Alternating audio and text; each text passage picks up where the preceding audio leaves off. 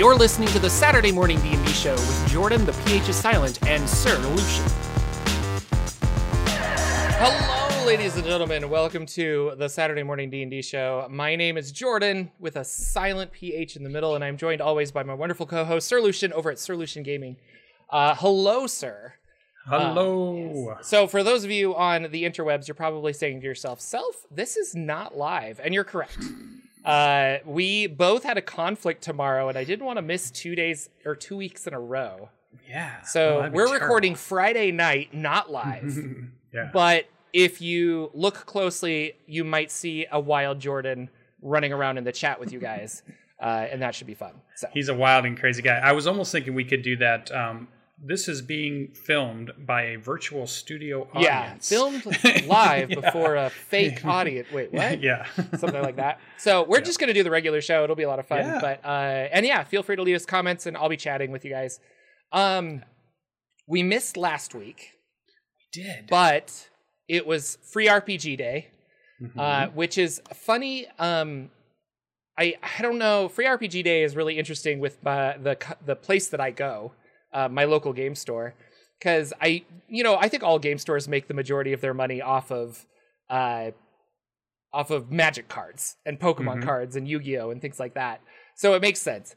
But there were people there that were like one guy specifically was like, I want to buy more of this Dungeon Crawl Classic stuff, and they were like, okay, I think we have some over here, but all they had was last year's Free RPG Day stuff. And the guy's like, well, this says free on it, so I don't want to pay for it. And I was like, oh, they don't even have the books anymore. So it was kind of a like, why are you participating? And then a lot of the Free RPG Day stuff was, they told me I couldn't take more than one. And I was like, oh, okay. So I took one, and then I bought something, and they were like, oh, well, if you bought something, you can go get like two more. And I'm like, okay. So I went back and got two more, but it was a weird, like they're hoarding it year after year, because there was some Free RPG Day stuff from like 2 or 3 years ago, and they just keep stockpiling it and then bring it back out. I don't know how I feel about that.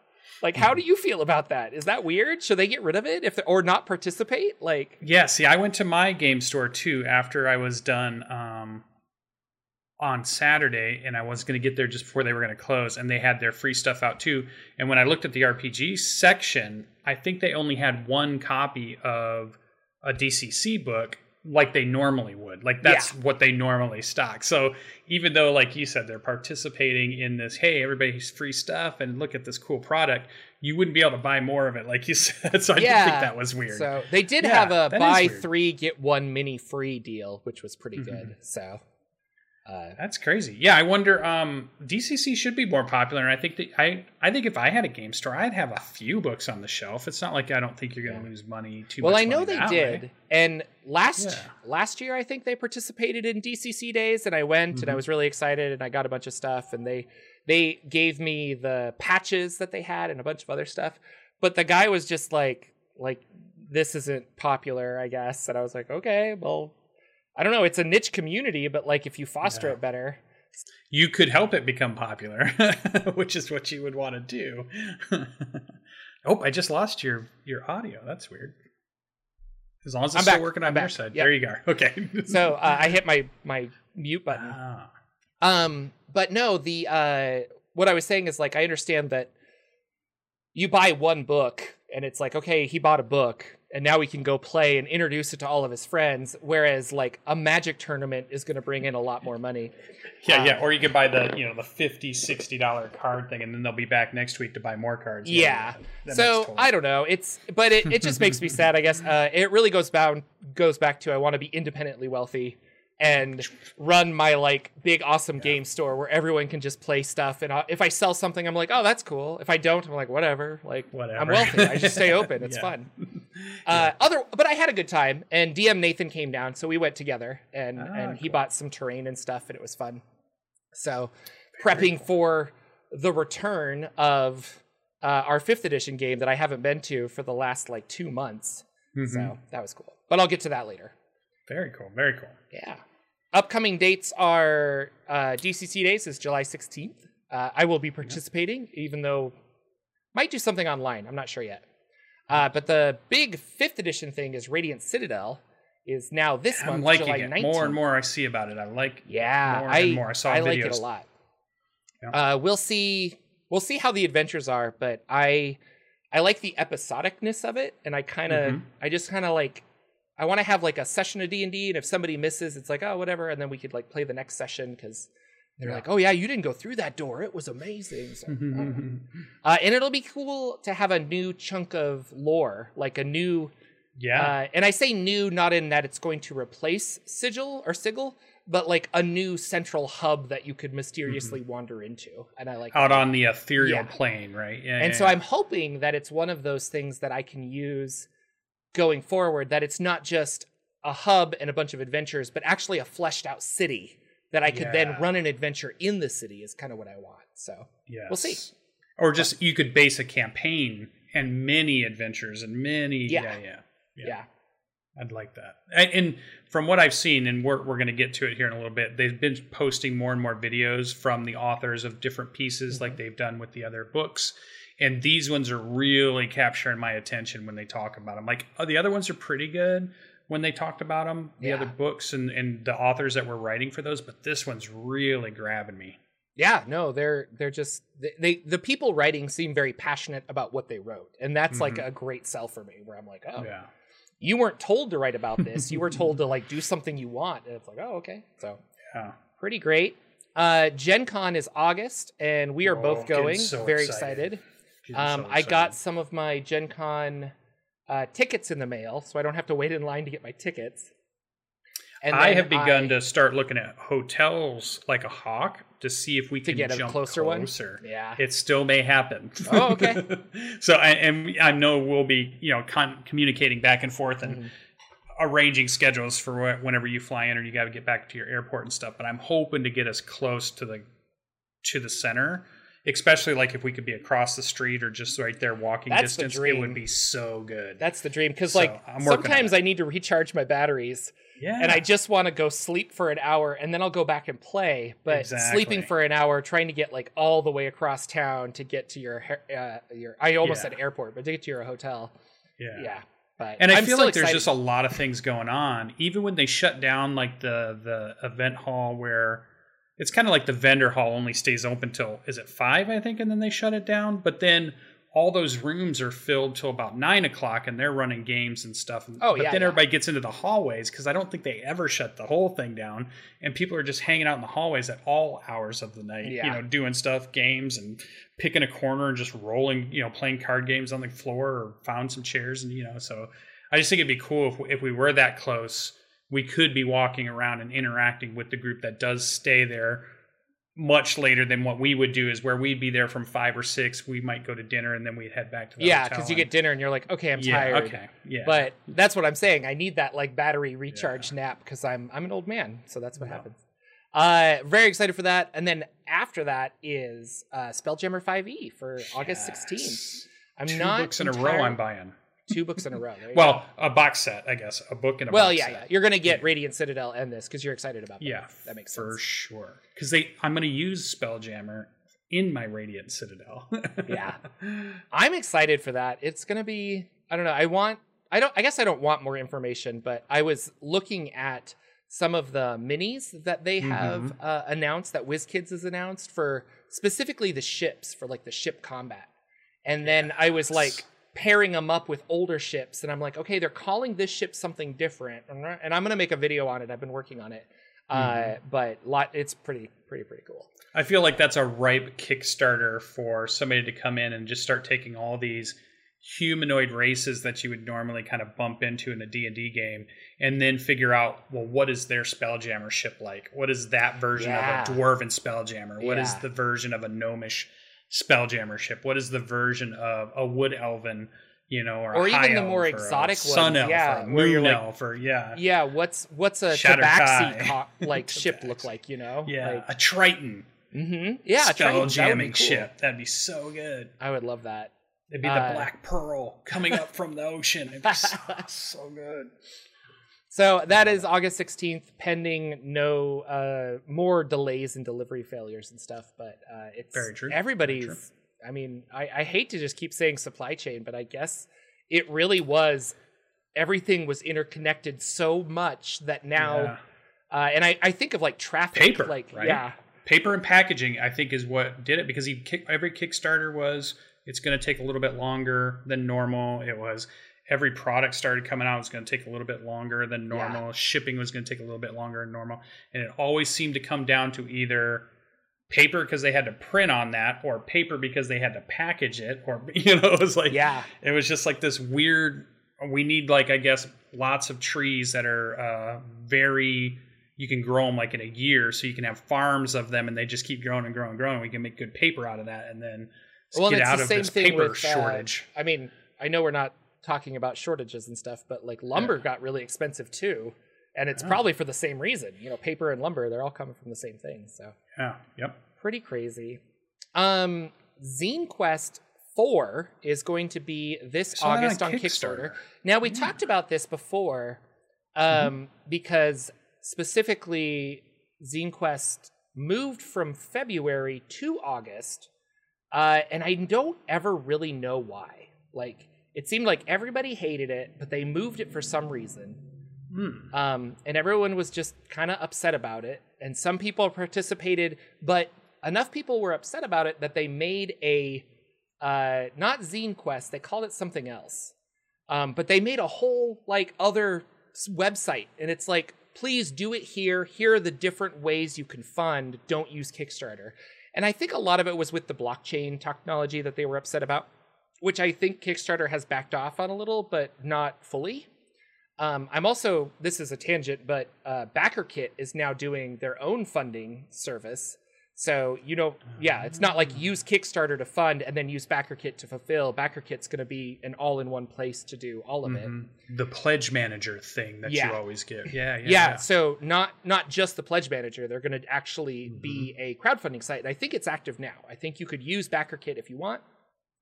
And I know itch.io, they also did it's not so much a Kickstarter backing thing, but it's usually like, if I get to this tier of money, I'll rewrite my game and make it like this. And so they have these stretch goals kind of in there. So if you buy it, you know that later on, if you convince enough other people to buy it, then it will go, he got to 10,000. Well, he promised us when he did that, he would like rewrite these rules or expand upon it. And I've noticed that there's a few DMs Guild creators that are doing that as well, but just in the comment section of the DMs Guild. They're like, hey, if I sell this many copies, that's when I'll like finish these rules. And I'm like, I don't know how I feel about that, but on itch.io, I think it's awesome. I'm like, okay, that's cool. Okay, so now I need a tangent question before you move on. Yeah. Do you think this idea that Kickstarter, the main one that we know of, but I'm sure some of the other ones do it, do you think it's the step goals that push those numbers higher? Or do you just think it's the people, they just have that big of an audience, and that big of an audience is going to buy it, whether they had its 1-step goal or 50-step goals? That's a hard sell. I don't know, because usually I don't back because of the stretch goals. Like, I hope that I'm going to back because I want to see the stretch goal get to here. We're almost there, 100,000 now. Yeah. It's usually not that, but I do look at Kickstarters and say, this is funded at like $100,000. What extra stuff do I get? And then I'm like, that's really cool. Like I get all this extra stuff because it already reached that level. I don't know. Poor Oliver's upset. Maybe that's the way it is. Then maybe I was thinking of it backwards. It's not about here's a goal and that gets you to try to get to the goal. It's the campaigns ran for 5 days. Here's extra stuff you can get. So now if you get in now, you got the original thing, which was cool. But because it's gotten so popular, you got these 5 things. Yeah. So you want to get in now. Yeah, no. So you're not looking at the step that's coming up. You're looking at the steps that already happened. Yeah. Maybe that's the philosophy behind it. And maybe that's it. Is like, it feels like a better deal because for the same amount of money, I'm getting all of these extra stuff. Like Mothership was great like that. Like the Mothership campaign was like, I bought the base set and then they're like, if we reach all this stuff, you'll get an extra campaign. You'll get this. You'll get a sticker. You'll get a patch. And so I'm like, okay, cool. But I do feel like I'm the way you described it the first one. I just know when there's a Kickstarter I want, and I'm in. I like it. Just hit the button. It doesn't matter if I'm the first person the 29th person or the millionth person, I was like, that's the Kickstarter I want to be a part of. Yeah. I just hit the button and I don't even, then I find out what I got or what I didn't get or, you know, what was going on. I'm just like, and I've heard what? from G.I. Joe? Yeah. I'm in. You know, it's like, whatever. I've heard from professionals that the first 2 days and the last 2 days are your biggest. So the first 2 days, you want to get as much as you can so that you're floating at that top page. And then the last 2 days, there is a huge fear of missing out. And that's when you get a lot of people who are like, oh, I'll never get this game unless I do it. Like they've been kind of thinking about it all week. And then finally they're like, oh, there's enough stretch goals now that it's worth my while. Maybe that's how they think. Or maybe it's just like, I'm missing out. Yeah.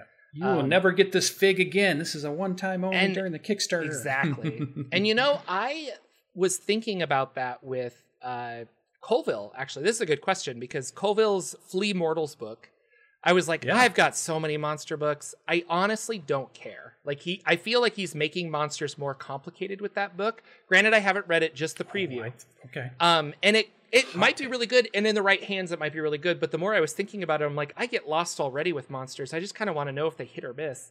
That I backed it. I unbacked it because I was like, I'm done. And then sure enough, like 2 days before it went out, I'm like, I have to own it. Like everyone's going to be talking about it. So then I got it again. So yeah, I don't know. Yeah, I'm in. I'm all in because I like the idea of more interesting. But he said in his video that they also tried to make it easier to run it.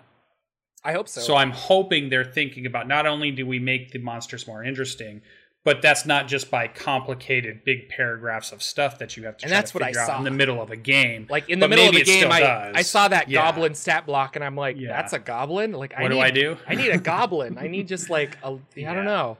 So I thought they were going to maybe they were going to bullet point it so it was easier, or they were going to do something, I thought, but I could be wrong. They maybe not. Yeah. And who knows? I might read it and it's like, like it would be interesting to do a book where it's like, here are the base rules for every monster.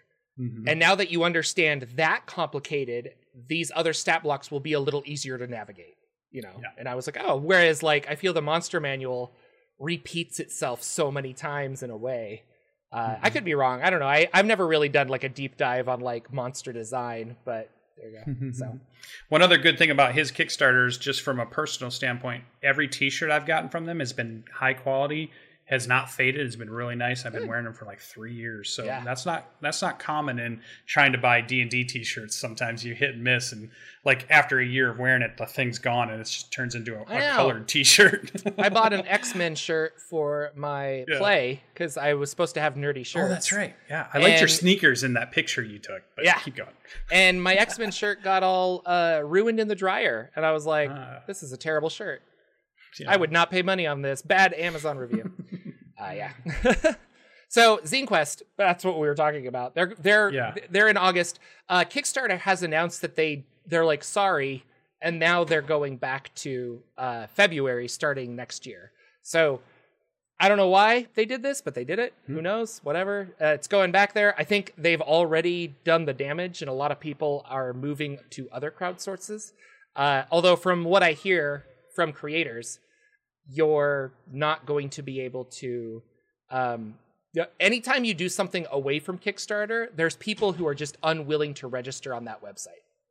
So it's like, I'm already registered on Kickstarter. I'm willing to buy it there. But the minute that you're like, well, you need to go to Itch and make an account. Oh, no, I'm not going to do it. GoFundMe. So, I've been hearing about 3 or 4 other ones that have been popping up. Yeah. And now BackerKit's kind of the same thing.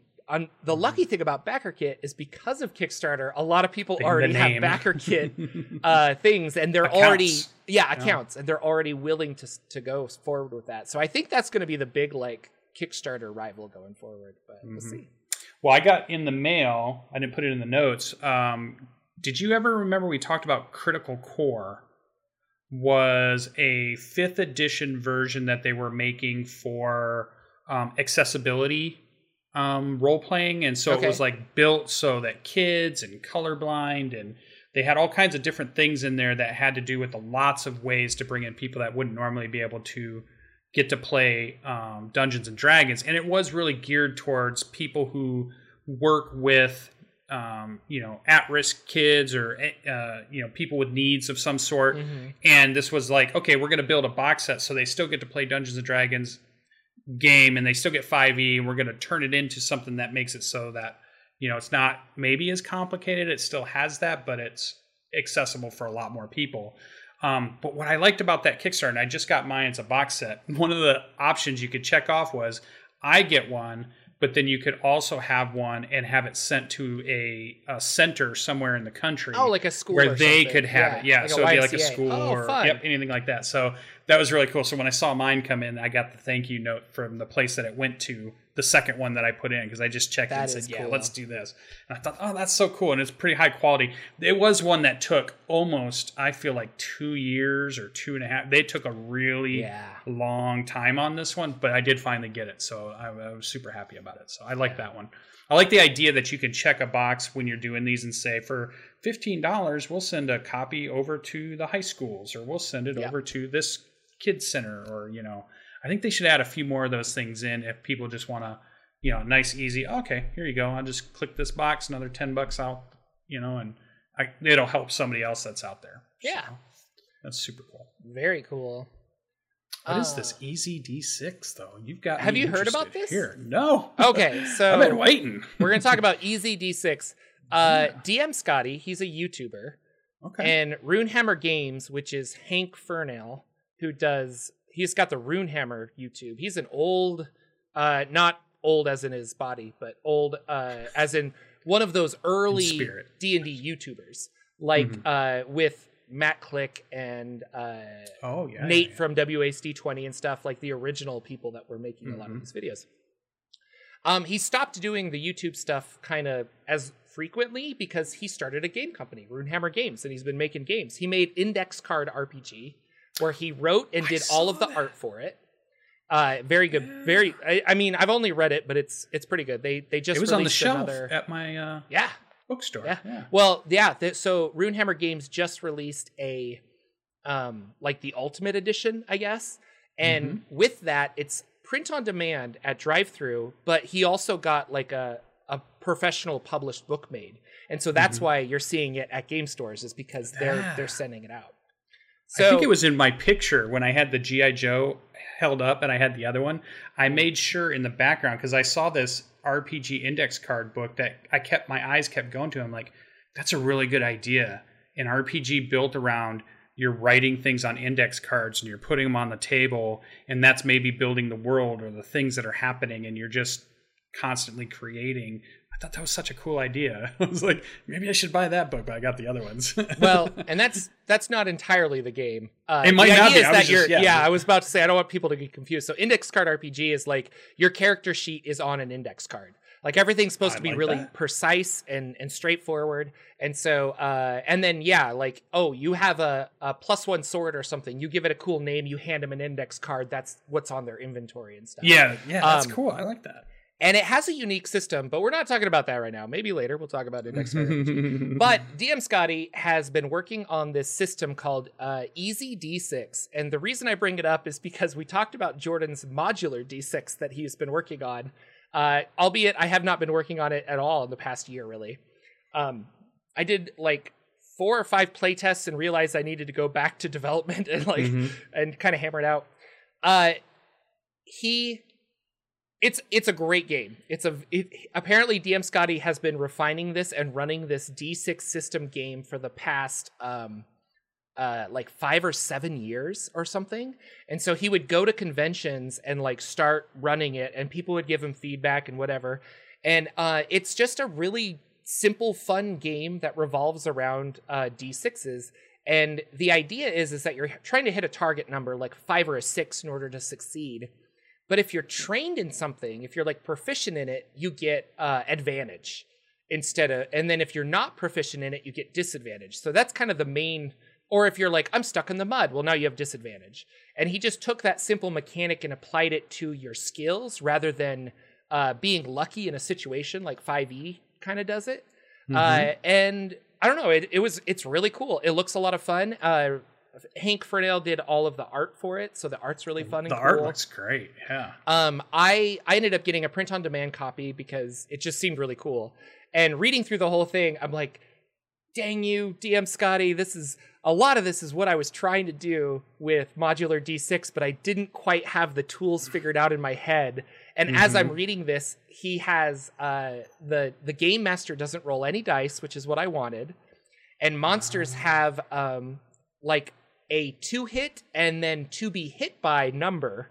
And it's usually the same. So if it's like, oh, I have like a level 3 monster, you're like, well, he's got so many hit points. But in order to dodge his attack, you have to roll a 3 or higher. In order to hit him, you have to roll a 3 or higher. And he did that. He just made it very simple, very straightforward. And something else I think you'll really like about this book is that there are no spell slots. Every spell is something you come up with on your own in the moment. You kind of have a negotiation with the dungeon master, which he calls it something weird. I forget, but it's the dungeon master. And then the dungeon master sets a difficulty between 1 and 6. And then you have to hit that with your magic dice. And it's a really cool risk reward. And there's a spell burn mechanic, so you could take damage to bump up your spell to ensure that it succeeds. It looks really fun. I would like to try it out and see what mechanics I enjoy. And then I kind of want to manipulate it further for my modular D6. We need to bring this to Gen Con then, maybe. Oh, I can do. Yeah, I'll totally bring it to Gen Con. God, that'd be kind of cool. Yeah, it's great. That was one of the cool features of Cypher System that I was really impressed with, was the idea that the GM got to sit back, and when a creature wanted to hit you as a GM, you just said you have to dodge what's happening. Yeah. So the player's rolling, the players have the dice, and then I can sit back and do my notes, and then they're like, "Oh, I want to hit this thing. Oh, well, you got to beat this number," and I'm just writing down. I have my things, I have my stuff. I don't have to have dice all over. I don't have to roll for 7 different creatures. Yeah. Like the players are doing it, and they're rolling dice all over the place, and they get all that action, and I think it keeps them involved even when it's not their turn, because the dice are rolling, their dice are rolling, their friends die. I just thought it was a cool concept that, and I don't know if Monty invented that, but it was cool when I saw it. No, and I think for me personally, Numenera was the first time I was exposed to a system that does that. Yeah, like the idea of like, wait, what? Like you set a difficulty and you're trying to hit it, but like the monsters could also be a difficulty, and you're trying to hit that monster, like. Or the monster's trying to hit you and you're trying to dodge it. Like, it's such a simple idea, but it drastically changes the game. And I agree, like, the players are more invested because they're like, wait, I'm being hit? And, and all of a sudden they're refocused, as opposed to, well, now it's my turn. I've got 7 monsters I got to roll a bunch of dice for. Oh, you got hit. Does an 18 hit? And I feel like you can stay focused on narrative, and you can stay focused on what you want to spring on them next. You're not focused on counting my dice up. You're not... focused on your math when I'm not focused on bonuses. I'm not focused on anything. The player knows their bonuses. I just know that this is like a level 15 monster and you have to roll a 15 or higher, kind of thing. Such a good idea. I'm glad that was something you were thinking about putting into your game, and it's awesome that they've already have it in this easy D6 game. So it, the title is really good. It's easy. It's nothing but D6s. I think they say you'll never need more than like 5 or 6 to play. Like you'll never roll more than like 5 or 6 D6, but it's a really cool idea. There's no leveling mechanic, and I think that's my one flaw with it. Because I like to level. I like to what do I get? Progression. And he says like, well, you can progress by like getting a castle or like a companion or something. And I was like, but like I like new abilities. I don't know. And it's hard with a D6 system like this because you can't add a lot of +1 bonuses. Like the minute you do that, a lot of this breaks down. But man, for conventions, like this seems like so much fun. Like take any adventure. It sounds fun. You could create a character really quick. So I'll put a link down below. To art looks great too. I should have said this earlier, but I'll put an affiliate link if you guys want it. It's I highly recommend it, and I plan on doing a Jocular Junction video on it at some point. Lex and I recorded like 2 videos. I was just gonna say Lex was blabbing about you guys putting some videos out. He was just really excited and wanted to record, so we recorded 2 videos last night, and then I was like, well, I've got a lot to edit, so basically. So yeah. Very cool. So I saw YouTube, specifically Dungeons and Dragons Wizards of the Coast YouTube. They're doing a lot of videos. It kind of makes sense because Stranger Things and Vecna, and they're focusing on things like that. And these ones kind of tie into Radiant Citadel. Well, that's in what ways, too. I wanted to ask. Yeah. Like, are they? Like, what's going on? Yeah, they do. So. Some of these, like especially the Feywild to the Far Realm, that's one of the adventures from the Radiant Citadel. Oh, okay. And the author who talks about it is her and her family are from Venezuela, and she got to use a lot of the folklore and things that are really cool from the Amazon forest and that area of the world and put it into this adventure. And she wanted that, but she said, I want that little piece of like Venezuela in my little corner of the Feywild, because that was the thing that really drew her to, they kind of seem very similar. If you ever thought, where's the Feywild on our planet, that's probably a good place to look for would be the Amazon, right? And so she really was super excited about explaining, this area. So the one that I had watched was Feywild to the Far Realm. But then even, Kendrick is really doing a lot of, the Shadowfell.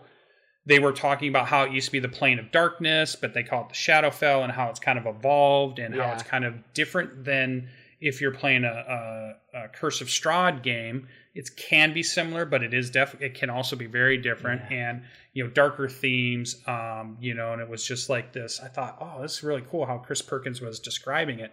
And again, some of these kind of tie into one Stranger Things, which is happening now, and some of them are tying in, or they make the link to the Radiant Citadel book that's coming out too. So because in that you're in the ethereal plane, but you're able to go to other planes, and that's what the whole book is about, these adventures that allow you to go to those places. So I thought it was cool. They talk about mind flayers, and they talk about the Demogorgon, and they talk about that list right there. I mean, come on, that's a list we love right there of Shadowfell, Mind Flayers, Demogorgon. You get to listen to Chris Perkins talk about stuff. Specifically the Shadowfell video, he was like, he's like, he worked on creating the Gloomrot Shadowfells. And that is one of my favorite 4th edition supplements. It is so useful, even from a 5th edition standpoint. I love it. I used it a whole bunch when I was running that Shadowfell game.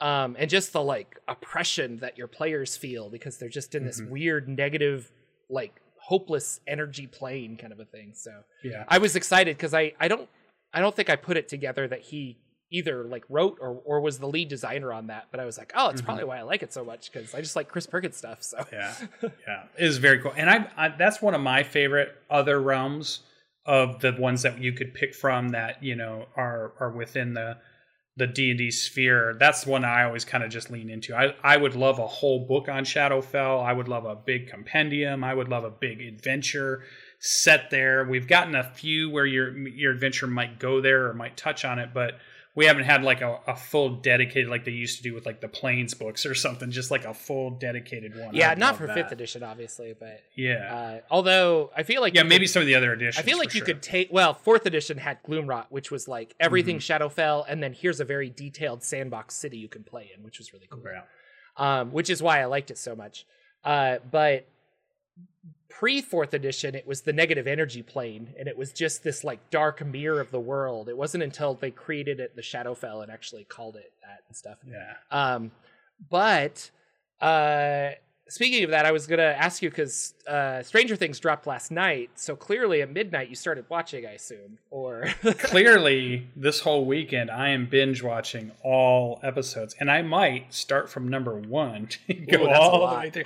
And I've already watched them 3 times before, so I might watch them the 4th time to get into the next season, and then watch both parts of the season. That might be my holiday weekend. I started nonstop. I watched episode 8 and 9 are the last 2 to come out, and I watched 8 today during my lunch break. I was like, oh, I gotta watch it, because I have been like, the hype has been real. I guess Netflix servers crashed when it came out because all these people were like, I gotta watch it now.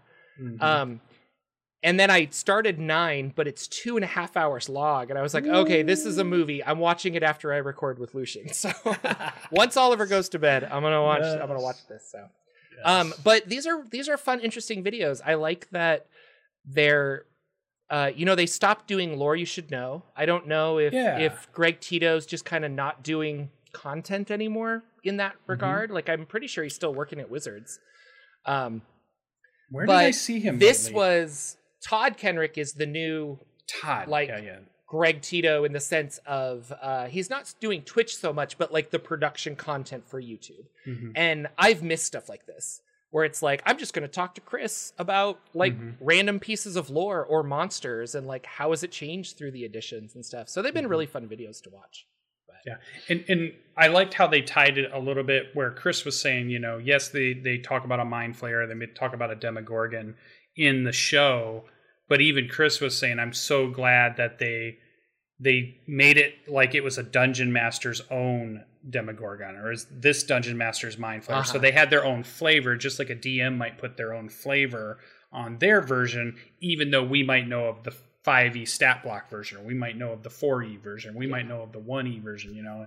And I thought that's a cool way to make sure everybody knows you can have these creatures, but you still can put twists and turns on them, and you can change them or massage them enough so it fits in what you want to do in your game, and it still works out. You know, your Upside Down could still it's Shadowfell, but you just call it the Upside Down, or you call it the Mirror World, or you call it Negative Plane, or whatever it is, and it does this cool stuff. So I did like how they tie that together, and it's great to listen to Chris talk about, because he always talks about the history.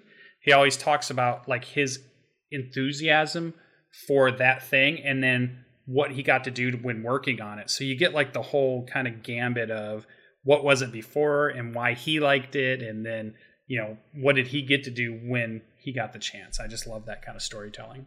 So yeah, very cool. Good videos. All 4 of them are out there on their YouTube channel. Started to show some more of these now, because they've been doing a lot of live plays every now and then, talking to authors of those that are doing Legends we've of had the a lot of Multiverse, anthology.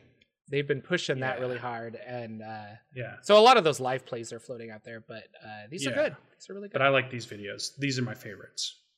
For sure. Are we ready for a Paizo update? Yeah, let's talk about Where's my Paizo fans? Whoa. they're in chat, hopefully. Hopefully. Put Raise them the hands roof. up, Paizo. I should make a Paizo emoji that we could like use, and then people could Paizo, because I got a DCC emoji, the beer Stein. We should get a Paizo emoji, exactly, or a Pathfinder. What would you prefer, Pathfinder or Paizo emoji? I think Paizo, because they've got enough couple of cool products. We talk about Starfinder, we talk about Pathfinder. Okay. Yeah, we get Paizo. That's cool. That's cool. What's happening in Paizo?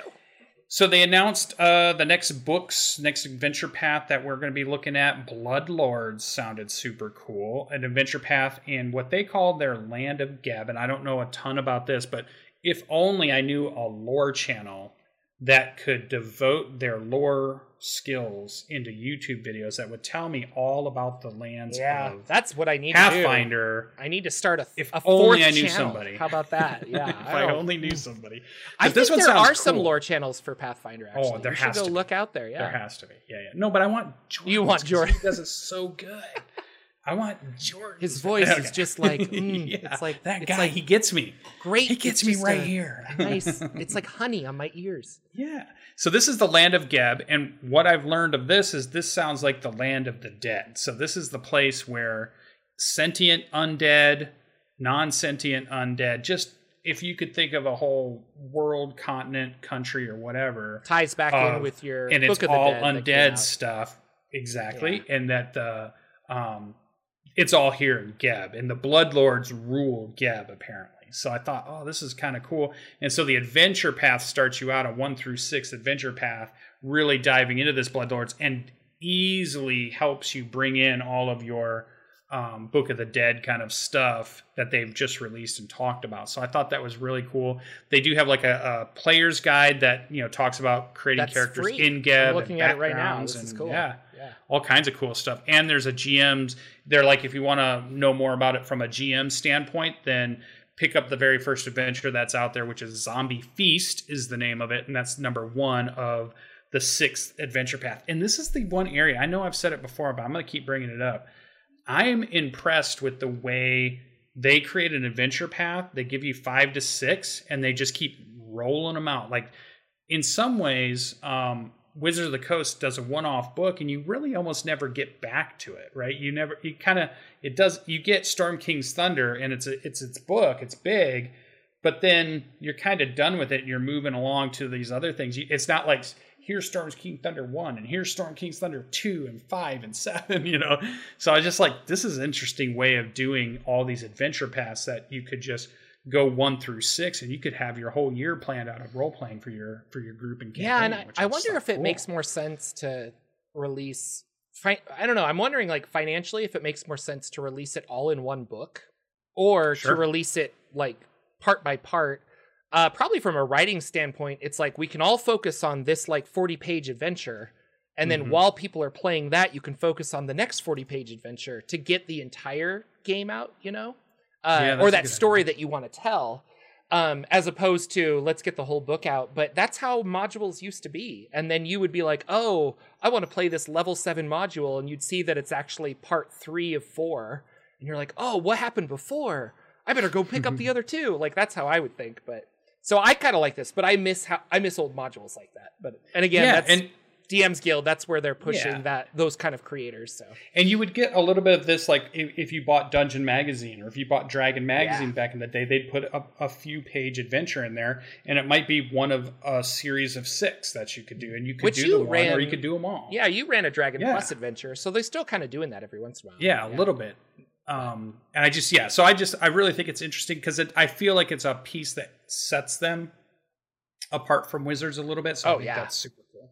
And it had Kenku art on the front cover, so you get me if you got Kenku dressed up in some cool, suit or armor. Oh, I got to tell you this. So it's so good. I just finished recording a review of the Doomed Forgotten Realms Gazetteer.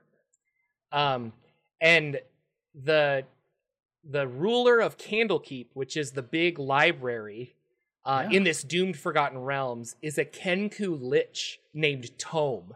And I just thought that was the coolest thing in the world. I'm like, my mind is racing with the possibilities of a Kenku Lich named Tome that runs a library. So anyway, back to Paizo, sorry. That's how you get a good hook, a good character, a good concept, and you got a good hook. So I really love that. Then the other thing that I did notice that they started talking about upcoming soon, so we'll see more about it, the Dark Archive. So this is like all stuff supernatural and all stuff, paranormal. And I thought, that's going to be kind of cool. What is the paranormal like in this type of world? And this book is really going to dive into that with the Dark Archive. So I'm sure it'll have backgrounds and archetypes and all the things that come with, building Pathfinder characters and building, psychic all the stuff. So I believe like this is kind of like their psychic piece coming in. So that looked really cool to me. Right now, the Drift Crisis is still going with Starfinder, and I think that looks really cool. But all in all, I think Pathfinder's still pulling stuff out. I don't know if we'll see more stuff for Gen Con or not, if there's going to be some big announcements there, or if they've kind of gotten through all their announcements now, and it's just like you'll go and see all these things that they've already talked about. We'll see. Maybe they'll surprise us. And then the last thing I saw, there was Adam. He had posted a day or so ago on Twitter that, hey, we're going to do an announcement. Come join us. And I was out where I couldn't join him. Bradford or whatever, right? Yeah, Adam Bradford. Old D&D Beyond guy. I always think his Twitter name's like Bad Eye Adam, I think, or something. It's always like and they announced now I think we knew this. Vampire the Masquerades was getting its own Nexus on their, the Nexus website, which creates these portals for you to play these different games, very similar to D&D Beyond. But what I think was new is that when you go to the page, there's stuff there now. It actually, most of it's there. I thought I saw like some rules were there. I saw the clans were there. They had a bunch of stuff written up already. They were saying that the character generator or the character archive piece where you'd be able to create characters and keep them, the vault kind of thing, would be coming this year, 2022. So, we've got a few months at least. So maybe we're going to see that, towards third quarter, fourth quarter of 2022. And we'll be able to create Vampire the Masquerade characters. But the other ones are still in there because it was like, Free Leagues is coming still. The Marvel one is out there now. We're still waiting. They've got most of the rules and everything for the Pathfinder one. I'm still waiting for the character builder. I'm guessing it's all coming kind of at once. So I'm getting excited about these pages are getting updated, and they're getting closer and closer to really unveiling them. And I think when they do, there's going to be a nice big bump in popularity for Pathfinder and Starfinder, I think, in these, because the Nexus could really drive people, I think, to check it out. It's going to be easier to check out than it ever has been before. The rules are going to be more accessible than they ever have been before, and I think more people will take a look at it. So I'm excited. I think it's a good times for Paizo right now. They're doing a great job over there. Something we didn't talk about that I forgot until just now, because we're talking about virtual tabletops, is that Roll20 partnered with the DMs Guild. Yes. And so you'll be able to make DMs Guild like the whole adventure or your class or whatever you made, you could convert it to DMs Guild like path or ability, and then people could download it and put it on there. And that's huge, because I think a lot of those, I was thinking of like Exploring Eberron. I've been reading a lot of Eberron stuff, and Exploring Eberron is Keith Baker's DMs Guild supplement. Has some really cool alternate races, like the Knoll is in there and some other stuff, but I can't use it in D&D Beyond. Well, with this partnership, hypothetically, they could put it into Roll20, and I was like, well, that would be an excuse for me to use Roll20, because if it has the extra classes that I want, makes me wonder if D&D Beyond's going to do that, or if they're going to be like, no, we're pure. I don't know. Yeah, and I have been seeing a lot of the Kickstarters for these new RPGs. They're usually partnering or picking their kind of chosen VTT that they're going to work with, whether it's Roll20 or Foundry or Fantasy Grounds, or it's just all maps. These other like ones. Dungeon Crawl Classics has been doing this, where it's like here's the virtual tabletop, and I bought one, but all it was like tokens and maps. It's not a character generator or anything. Yeah, and I hope that the Roll20 one is not that. I mean, at the very least, it would be cool to have maps to import. Don't get me wrong, but I really want like here's the class, here's how it works, here's the math behind it, so you don't have to figure it out, kind of a thing. I really want. I was gonna try to teach myself how to be a character sheet designer for Roll20, because I was so fascinated. I thought that would be such a fun job. In my mind, maybe not anybody else would think this, but like I would be able to take the character sheet, how it's written and worked out, but then in the background, and hopefully it wasn't too hard to learn programming wise, that you could say, okay, so if they put a 14 here, they get a +1 here, you know, and I could just easily manipulate and make that happen. And then I could just build all these different character sheets that work for all these different games. And I could have fun just doing all the math minutia and pointing things around. I think their tool set is a little bit above me, but I know as we get more and more technologically, all the tools are getting easier and easier and easier to use for anybody just to pick a tool up and say, I couldn't program before, but now look at what I can do in Unreal 5 because I just drag this line to this line and these things happen. I was about to say, like, how soon are we going to get a visual interface where people can be like, okay, it'll probably be like log in and say, well, no, you'll log in and it'll say, hey, let's make the character sheet for your game. And you're like, okay, well, I roll a d20 and then this, and you probably just like link things together. And I wouldn't be surprised if that's the... Yeah, I like that idea of object-based things, and then you're dragging connections to them, and then maybe you're putting in a little math formula, but that's all you have to do. You don't have to do any of the other, well, I've got to put a parenthesis here and a semicolon, and then, this code, and that means, get value. I don't have to know any of that stuff. You just drag pictures around and connect them, and you're good to go. So I'm hoping we're getting there soon, because I'd love to just design character sheets for games that come out. That'd be fun for me. I don't know why, and I don't think everybody would like it, but I would love it. That's cool. So that is our news for Paizo. Yeah. So I actually played some games. You played some games. Let's hear what's going on with this game. This Dungeon of the Mad Mage.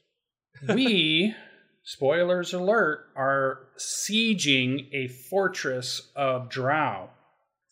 This game is built for what you want to run. I don't know how you're not running these levels because this is so Drow heavy. Well, I think we talked about it. The people that I was playing with were like, "We don't want to play your Drow game," and I'm like, "That is so crazy. This is so good." I understand, but we want to do a Patreon game, which we're going to try and get going. So, yeah, what was really cool about this, and then I know you've got some really cool stuff I want to hear about, is that the first time we got there, we didn't know how populated it was or what was going on because we couldn't tell a lot. So we got into a small fight that led to a much bigger fight that kept expanding to the point where people started dying in the party and we had to retreat. We had to use every ability we could grab unconscious dead bodies on the ground and book out. And that's been pretty rare for our murder hobo team. That's rare for fifth usually, edition, I feel. Like, yeah, who's usually, beating everybody. We got our butts beat. But just like Dungeons and Dragons 5th edition shows you, once you go back, you prep up and you load your buff spells and you're like, okay, I'm casting this, this, and this, and we're going to do this. Then we went in and now it's like almost right back to a cakewalk because we like came in like gangbusters. And like, now we know what's going on. Boom, boom, boom. Stuff's happening all over the place. But it's been really cool because there were some high level wizards in there and they were throwing some really crazy spells at us and stuff was happening and people were using tactics we'd never used before. We were using potions. We were pulling every trick out of the book to try to win this fight because I feel like we were really being pushed to our limits. So we had to start getting a lot more creative. And I think that's always fun when your character has to think outside the box than it normally does. So that's what has been really fun. So we're attacking a Fortress of Drow and there's some type of giant mechanical spider that has 4 like in Wild drow West? Around it, and they somehow control it, but we haven't fought it yet. It's coming up. It's going to be a fun episode, I think. So if you want to watch that, that's on Tuesday nights. Come check that out. On Danimal's channel, yeah, for sure. Or is it on your channel? Danimal's channel. Danimal's, okay. Danimal's. And I usually will host his sometimes, but it's always on his channel for sure. Cool. But I want to hear about Jordan's games because he's got a specific one that is my absolute favorite fantasy book of all time. Oh, yeah. I've been waiting to hear about this. Yeah, well, okay, yeah. So start wherever you want. First of all, I did a Vecna one-shot. So Ted from Ted Nerd Immersion Ted, he messaged me on, I want to think it was like Thursday of last week. And I was going to talk about it last week on the show, but then we didn't have the show. But he was like, hey, do you want to play that Vecna one-shot, that level 21? And I'm like, yes, I haven't played D&D in so long. I will play, yes, 100%. So he got a bunch of really cool people together. And this is all on his YouTube channel. Plus, he did an hour-long deep dive into the adventure, which is weird. I watched that too. And I was like, okay. It's not the world's greatest adventure, but like I've never played a level 21 shot. Like this was fun. So I was thinking like, do I make a character? Like what do I do? And I wanted to play something I was somewhat familiar with. So I decided to take one of my favorite characters, which is Espen Flamedrake from my Acquisitions Incorporated game. And I just leveled him all the way from 10 to 20. And I was like, okay, we're going to play Espen. Because I sort of know his abilities, and like I won't be confused. Like, how does a sorcerer work? Like, I'll be like, okay, yeah. And I had so much fun, and I just burned everything alive because he's all focused on fire and dragon spells and stuff. And what our saving grace is we got into the one shot and went up a bunch of rooms and things like that. And I had what was it? I had a Staff of the Magi because we could take some magic items. He's like, it's level 20, you get this many magic items. And so I took a Staff of the Magi, which can cast a bunch of different spells. And then I took meta magic to change a lot of those into fire when applicable. So it's like if I'm casting a lightning bolt, I could then turn it into a fire bolt that's like, a straight line of like fire and stuff. And so we had a lot of fun playing around with those. Yeah, fire lightning. I don't know. That was the idea, is change the elements with it, because I took that meta magic. I also took Subtle Spell, which takes out the verbal and semantics components, because I just kind of didn't like the rest of them. And I'm like, I guess I'll take this. So happy that was the case, because the adventure's called Don't Say Vecna, and when we saw Vecna, I went, oh no, it's Vecna, and when you say his name, there's a curse that prevents you from speaking for a minute. And I failed the saving throw, so I couldn't talk for the entire final battle of Vecna, but that ended up saving us, because rules as written, if the monster can't see what you're casting, they can't counterspell it. And Vecna has 3 counter spells that are abilities, reaction abilities, and he gets 3 reactions per round. And so you can't counterspell his counterspell because they're abilities. So it was like really weird, but every time I would cast a spell, he would be like, well, I counter it. And I'm like, oh, well, I can't cast the spell unless I use my my meta magic, so you don't know what I'm casting. He's like, fair enough. And it was fun. So everybody was dying left and right, and like it was crazy. Our barbarian was just like going to town, but the poor bard couldn't get anything done, and the artificer was trying to cast spells, but he was at the beginning of the round, so he was like always counterspelled. It was really frustrating for him. And then I ended up killing Vecna, which was the best thing ever. So I sent a fireball out. He legendary resisted it. It exploded above his head. He took fire damage, and I had this magic crystal. It was another magic item. I don't remember what it's called. It is called the Elemental Essence Shard. And what this item does, I totally cherry picked it because I'm like, I'm a fire mage. I want this. But if I do fire damage to somebody, and if they take the damage, they catch on fire. And then at the beginning of their turn, you roll 2d10, and that fire will like continue to burn them, and then it's out. So you can do just an extra 2d10 damage to like one creature at the beginning of your turn, or at the beginning of their turn. And so I blew it up. He resisted it, and he had like almost no health left. And then Ted's like, roll high for this, and I rolled 11, and I exactly killed Vecna with my like side damage of fire, and it was just it was so epic. It was so much fun. And so you could watch this whole game. We went really long. That was a 5-hour game with one break. Yeah, I was there early, and then I was like, okay. Like we were goofing off, and I had no idea it would take that long, but it was like it was fun. It was really fun. Very cool. I just hadn't played D&D in a while. It was great. And that was a Vecna one-shot is that on the DM's Guild that was posted somewhere? No, so that was... Because people can get this, right? Yeah. So, and if I find it, I'll put links down below, but the links are all on Ted's channel too. Specifically, they released the Vecna stat block, most likely because of Stranger Things. Or maybe something else is happening. There's a lot of like conspiracy theory obelisk talk on the internet. I don't know if you know this. Jordan called it first. You were deep in the obelisk talk. I mean, you can listen to Bob. World Builder did a great video. Jordan was first. Called it. Jordan's third channel has a black obelisk, and it's part of the name of it, I'm sure. So, this was actually a blog post in their forums. And I think it was a D&D Beyond employee. It's not the best adventure. It's not the worst adventure, but it's also free. And it is enough of an adventure to set up like fighting Vecna, which was the whole I've been seeing lots of live plays all over playing this. It's weird how much attention it's getting. And I think it's probably just because like, I don't know, it's Vecna. And it's the same thing with Ted, right? Like level 20 adventure. Lots of people are playing this. We never have level 20 adventures. And I'm wondering now with the amount of like response this is getting, if we'll see level 20 adventures. Ooh. Because all of a sudden, I mean, is Wizards looking at this and they're just like, oh, people want to have like giant fights against Orcus or something, you know, like who knows? So, yeah, so we'll see if that happens. But I thought it was really cool. Yeah, very cool. Good. And then I finally got back with my D&D group, and DM Nathan is running his Black Company game.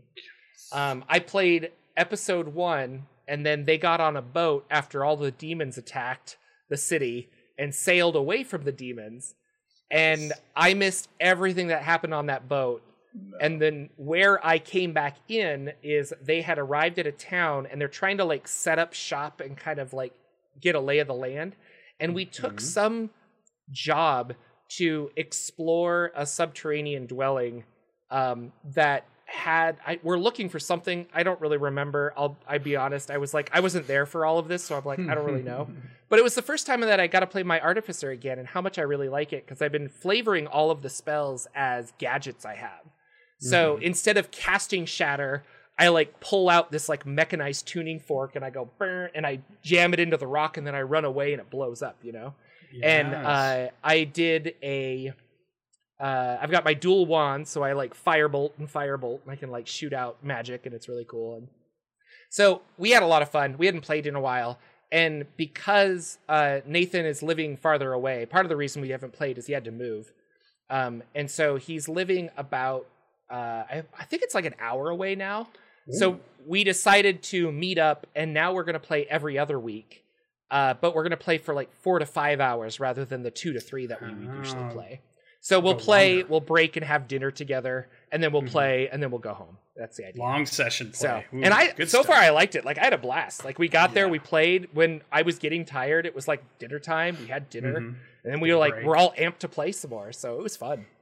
That's cool. And then, so we ran around. I just did my artificer thing. I got a cool cape that lets me teleport. That was like the magic item that he's like, well, Jordan doesn't have any magic items because he hasn't been here for a while. So And you haven't read the Black Company books, right? I haven't. No, they're on my reading list. But yeah, Because what you described to me is book 1, chapter 1, Fighting City, Flea City on a boat. And I was like, he's basing it off of that. Like he's not, I mean, still like an artist, right? But like he's basing it off of those books because he loves the books. So I was like, I've always thought that'd be a cool thing. Like if you have a cool book and you ask your friends, have you guys read this? And they're like, no.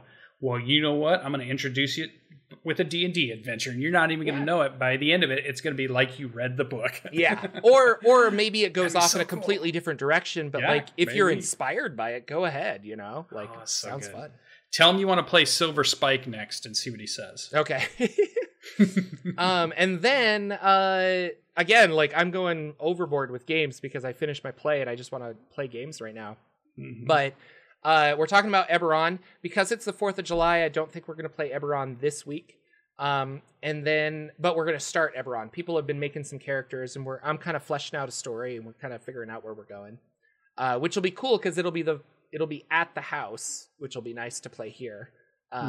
Then Dungeon Crawl Classics, that group of people, they're all out of the play as well. So they're like, hey, we want to play DCC. So we're getting that back together. And I think we're going to start this Thursday, which is really cool. Are you going to play 5 games? Is that what I'm hearing? I don't know. Jesus. Right now, it would be Jordan runs Eberron for one group and DCC for another group. But Swapping?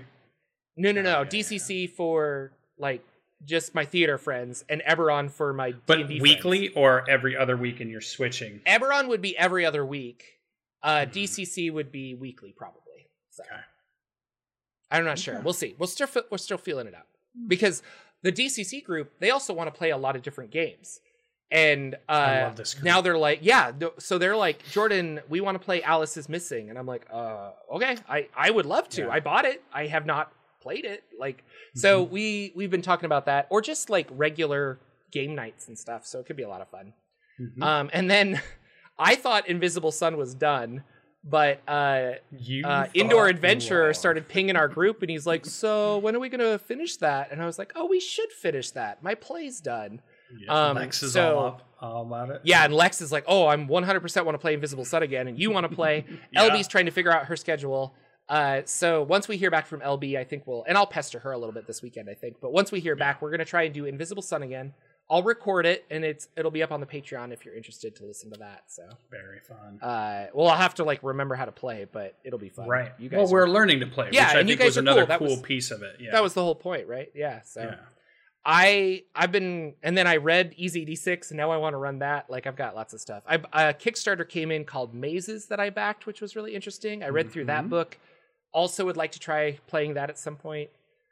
Lex and I went over a couple games yesterday that are little indie RPG things, and I ended up buying one of them because I'm like, this is so cool. Like a hard copy.